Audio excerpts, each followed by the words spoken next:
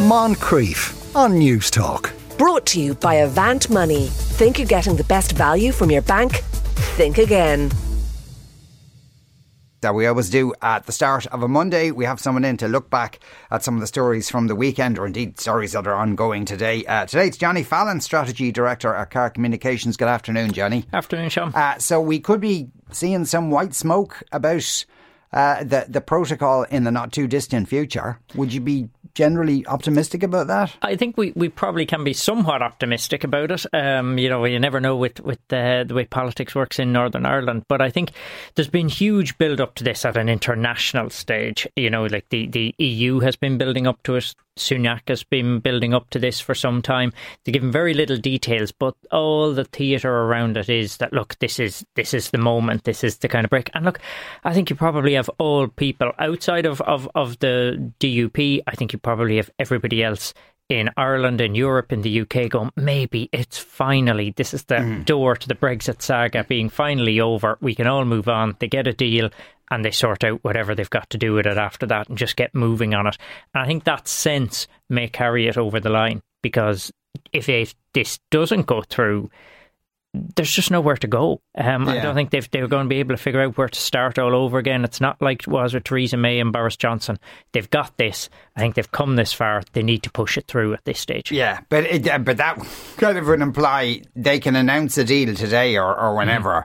There'll still be a messy period when we have to see, does the DUP accept it? What will the ERG do within the Tories? Yeah, I think that's, and the ERG is on one side and the DUP on another. And the whole question with the DUP is that they wanted to try get the Stormont back up and running, and whether or not that actually happens, I think we could be some time waiting, because I think the DUP could even accept today's deal and then still say, but that doesn't guarantee we're back in Stormont until we've other stuff agreed or sorted out. I think they could push that one down the line. But at the same time, the problem for the DUP is, look, they have a big bargaining chip at the moment, and they can use that, or they can stick to an ideology that says no, nothing ever, no change in that. But right now it looks like Sunak can push this through. He can push it through with the support of Labour, and that means the DUP have to ask themselves, look, do we use that bargaining chip? Do we get something out of this? Some guarantee, some support from the government, some access to government on other policies that we're interested in, some support from them on when Stormont reopens, that will be certain social policies and that they're interested in too, that they will want the British government to guarantee. They're not going to interfere with how they implement them. All of that kind of thing. They might be able to extract something now, but if they don't go with it, they're in a situation where if Sunak gets this through, pushes it through in the UK, keeps the ERG without from doing huge damage to him, and the UK moves on, Northern Ireland has no cards left to play, and that's where it gets really tricky for the DUP. The question on the other side is, if the ERG, how much damage can they do? But at this stage, it's how much damage do they want to do to the Conservative Party? Conservatives cannot really go through another leader. They cannot really go through another change in leadership. They can't go through more division at this stage. Labour are already going ahead of them in the polls. So really, if the Conservatives are to have any hope, it is in probably Sunak taking this risk and saying, look, we get this done, and once people feel the deal is through, they're happy to move on, and we all start moving on and getting back to the rest of the economy that people in Britain actually want to be focused on right now. Yeah, I suppose he's going to have to eyeball the DUP and say, this is it, you're not getting anything else, and make them believe it. Yeah, I think that's absolutely it. I think he has to be in a position where he's going to say to the DUP, look, I'm willing to meet you halfway. I'm willing to give you concessions, talk to you about more, get your support on this. But if you can't meet me and we can't do a deal, I will go ahead without you completely, and we'll push it through. And I think that's where that brinksmanship comes up. Politics is all about taking risks. And for Richie Sunak, this is a chance to kind of put distance between himself and Boris Johnson, Theresa May, previous leaders who came this far, weren't able to get it over the line. If he's the guy who finally gets Britain and the EU to have a deal and move on, that's going to be much stronger for him. Yeah. Also, you'd wonder if, because I would imagine if Boris Johnson starts trying to torpedo it, that it won't play well probably with the British public. But at the same time, will Boris Johnson be able to resist doing that? I don't think he'll be able to resist. And there's a hardcore, who are always going to be there wanting a tougher deal and a bigger break from Europe. I mean, you've the Farages of the world are going to be out criticising whatever happens in it anyway. But I think the vast majority of British voters just want this saga to be over. They want to be out of the EU, have some format of going ahead with their lives outside of the EU and just get it done with and not hear the word Brexit anymore. And this probably gives them the route. Well, for that many British voters who actually know what the protocol is or what all the kerfuffle is about. Anyway, closer to home, the Social Democrats have a new leader. Will it make much difference to their fortunes, do you think? I think it's certainly going to be a help for them at this stage. They've suffered a little bit. They had this policy of the dual leader thing, and I've before said to you, I think that we it was a bit like there was a fad in Premier League soccer clubs in the 90s where they had dual managers, and it died out after about a season after a couple of clubs tried it, because you lack that authority. And the funny thing is, in democracy, you need lots of democracy in the state, but within the political parties operating in that, you can't afford too much democracy. You have to have quite an authoritative voice. You have to have a strong leader. People react by being close to the leader. It can be quite clientelistic within the parties and within the constituencies. So you need that one voice. The challenge, though, now for Holly Cairns is she's coming to it very young. I think she'll play very well with her current voters. All eyes will be on her to see how does she play to voters outside of the Social Democrats' current base. Yeah. So she needs to attract other votes beyond what they're already getting. And that's going to start with her within her own party. She has to very quickly imprint her own authority on this. What does Holly Cairns' party look like? Because if it becomes just the same Social Democrats as it was and the leader doesn't look authoritative and strong, and this is my party early on, this is a new tack and new direction with it, then people begin to move off in all their old different directions and think, oh yeah, business as usual. She also doesn't want to have backseat drivers. She's got the help and support of two very strong TDs in Roisin Shortall and Catherine Murphy. She will want that. Yeah. But she doesn't want to allow them to become backseat drivers where it's seen as, oh, well, they're still leading and they're guiding Holly in any way. So I think she's smart enough to know that's what she's got to get in here. She's got to get control of the party really quickly. Then the following challenge, once she manages to do that, is to keep herself. There's unfortunately, it's a natural thing. There's going to be continual comparisons between her and Ivana Bacik. They're going to be Labour and Social Democrats, very similar parties. They're going to be talked about being similar kind of leaders. And she doesn't want to get into that comparison. She needs to break out of that circle and be beyond that. And then she's got the challenge of, look, I said to you, politics in Ireland, it's very clientelistic at constituency level, and that's fine. It does a certain amount of, keeps it democratic, keeps people connected with it. But it's up to the leader of the party to deliver the programmatic change. And Irish voters are increasingly looking for big programmatic change, where they'll vote for anybody in a party that they think is going to deliver the answers. But to deliver that programmatic change, she then needs to convince people this is somebody who's got the political ingenuity to get policies through that are maybe difficult. She's going to have to show that she has the ability to, take hard decisions here and there where they're needed, push the party in a direction sometimes it may not want to go, all of those things. She can only do that over time. But look, I think she's got a good start to doing it, but there's some very big hurdles there for her to cross in that. In a game where, when you look at Mary Lou MacDonald, Leo Varadkar, Micheál Martin, in the others, there's long years of experience and having built those reputations early on, for her to kind of step into that, it's not going to be easy. No, indeed it's not. And she repeatedly has said no to the question of will you merge with the Labour Party. But isn't that the biggest disadvantage they have? Also, the biggest disadvantage Labour had, because it's a kind of a shit and shite situation, really, isn't it? It is, yeah. I mean, look, I think if you ask any ordinary voter, they look at it and they say to you, well, there's not much difference between the two. Labour probably has a reputation of being a little bit more, in some cases, you could call it old-fashioned. In other cases, it'd say it's more trade unions, Labour kind of thing. Whereas the Social Democrats have come to this with a newer kind of bit of the climate change agenda from the Greens, a little bit of the left-wing agenda from Labour, but without that hardcore kind of trade unionist view, if you like, that they're a softer approach. But reality is, if Labour and the Social Democrats were joined, or did join, then they have a fairly sizable party in there, and they have some very experienced heads within it. They do say and want very similar things. But I think, look, the Social Democrats are now at a point where they believe they are the bigger party. And the problem is, if they were, where the merger gets into a difficulty is, if they merge, they become the Labour Party. Yes. And the Social Democrats have, their brand is they may be smaller at times, they may be struggling at times, they may be seen, but their brand is still Labour Party, and that doesn't change. That's never going to change, and it's a good, strong brand. Social Democrats is still a brand building. So if they merge, even if the Social Democrats were bigger, they'd end up being subsumed in some way into Labour.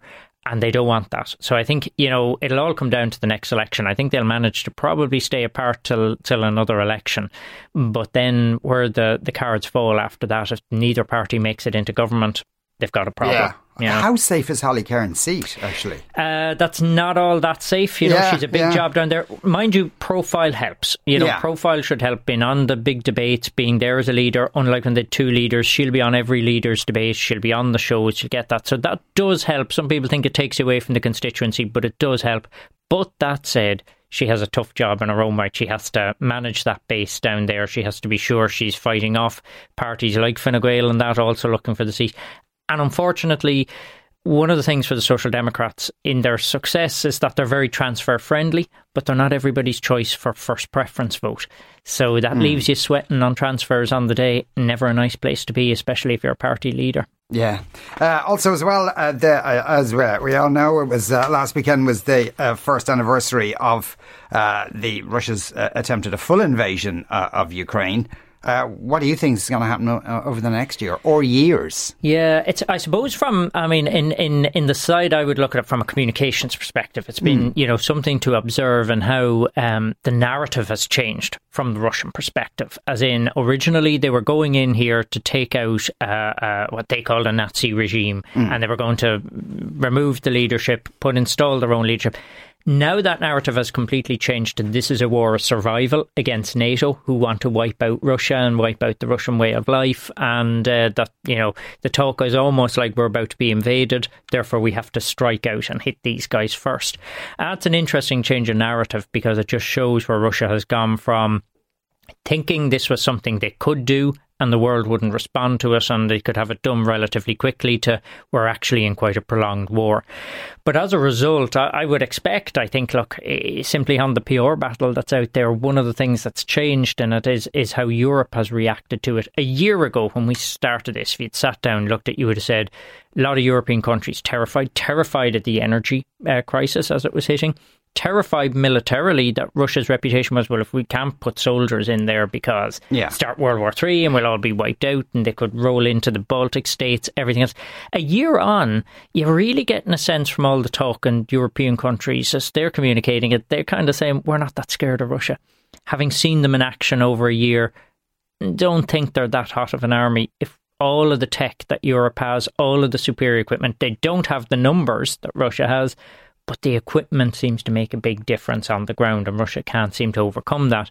So I think it would make sense that for Putin, if we were sitting there advising Putin now, you'd be saying, you need to do something big to get that fear back into Europe, because if Europe starts to grow in confidence and begin to face you down, you've got the only thing he's got then is the nuclear threat, and he doesn't really want to be using that every 5 minutes. So I think Putin is in that stage where probably you're looking at him needing a very big offensive this year to push the Ukrainian army back. And if he does that, then he can get back to, well, you can't, Russia's still powerful militarily, and maybe give Europe some doubts about this. But at the moment, I think Europe has become, in the last year, a lot more gung-ho and a lot more confident that, Russia's beatable in this scenario, and they want to see it through now. Or Putin waits for a year until there's a presidential election in the US, and basing his calculation that a Republican gets in, there's already a rump within the Republican Party of, well, why should we be rowing in with this war? It's a more isolationist trend. Yeah, that he just waits until there's a new president who says, nope, not going to send you over any more toys, and then Europe's on its own. Yeah, to that degree it is. Only I think last year that probably would have played for him a lot stronger again, where Europe was looking, going, well, hold on, if Russia decides to really push this, we're finished unless America is willing to come in and do it. The last year has kind of changed that, and unless he manages to get the narrative change and prove that Russian military can push Ukraine right back, you're getting a kind of sense now that Germany, France, Britain, indeed, Italy, Spain, Poland, Baltic states are beginning to feel, Poland, they're beginning to feel we actually have enough tech to not be afraid of Russia. To not. And because that kind of narrative, I think that would mean it's less of a threat now as to what happens in America, because Europe has grown in confidence. So if he wants to win this, he has to find a way of taking Europe's wind out of its sails and stop that confidence growing on that side. They need that. It's also, of course, brought up the vexed question of neutrality, and not just in Ireland, many European countries. What's your take, Johnny? What do you think we should be thinking about? Well, it's a difficult one. I think it's time to have some kind of a debate about where we're at. Because, look, simply for the fact that this comes up every single time. We've seen it now with Iraq. We've seen it with UN missions. We've seen it in so many areas. And this isn't to say whether, we should give up neutrality. But I think, first of all, we need to debate on what our neutrality actually is. Because I think most Irish people we understand we're neutral, but we've never been neutral like Switzerland. We've never been neutral like some other neutral country. We have a military neutrality, and we're not taking part militarily, but we're not neutral on other issues or ethical issues or moral issues or any of those things. But the world has got a lot more complex. It's not like, we still have a debate. I was only talking to somebody the other day, and we were talking about, the whole thing of De Valera giving his condolences when Hitler died. Yeah. And Irish people still think, oh my God, what were we asked? Well, if you're a neutral country, that's kind of what you should be doing, because you weren't taking sides. Now, we weren't exactly all that neutral in World War II either, but there is that kind of thing. Obviously, when you look back at history and you look back at some things, you will be embarrassed by being neutral sometimes. And you say, look, there are certain things. So with the kind of affinities we got, plus, look, if you're talking about someone like Putin, one of the things we have to realise in the modern world is if you're talking about someone like Putin, who has threatened all kinds of things of wiping out Britain, and Ireland's just in the way of getting to Britain and all this kind of thing. If somebody is being hit with weapons that are made with microchips coming from a factory in Ireland somewhere in that supply chain, they're going to hit that microchip factory. They're going to hit sites or places.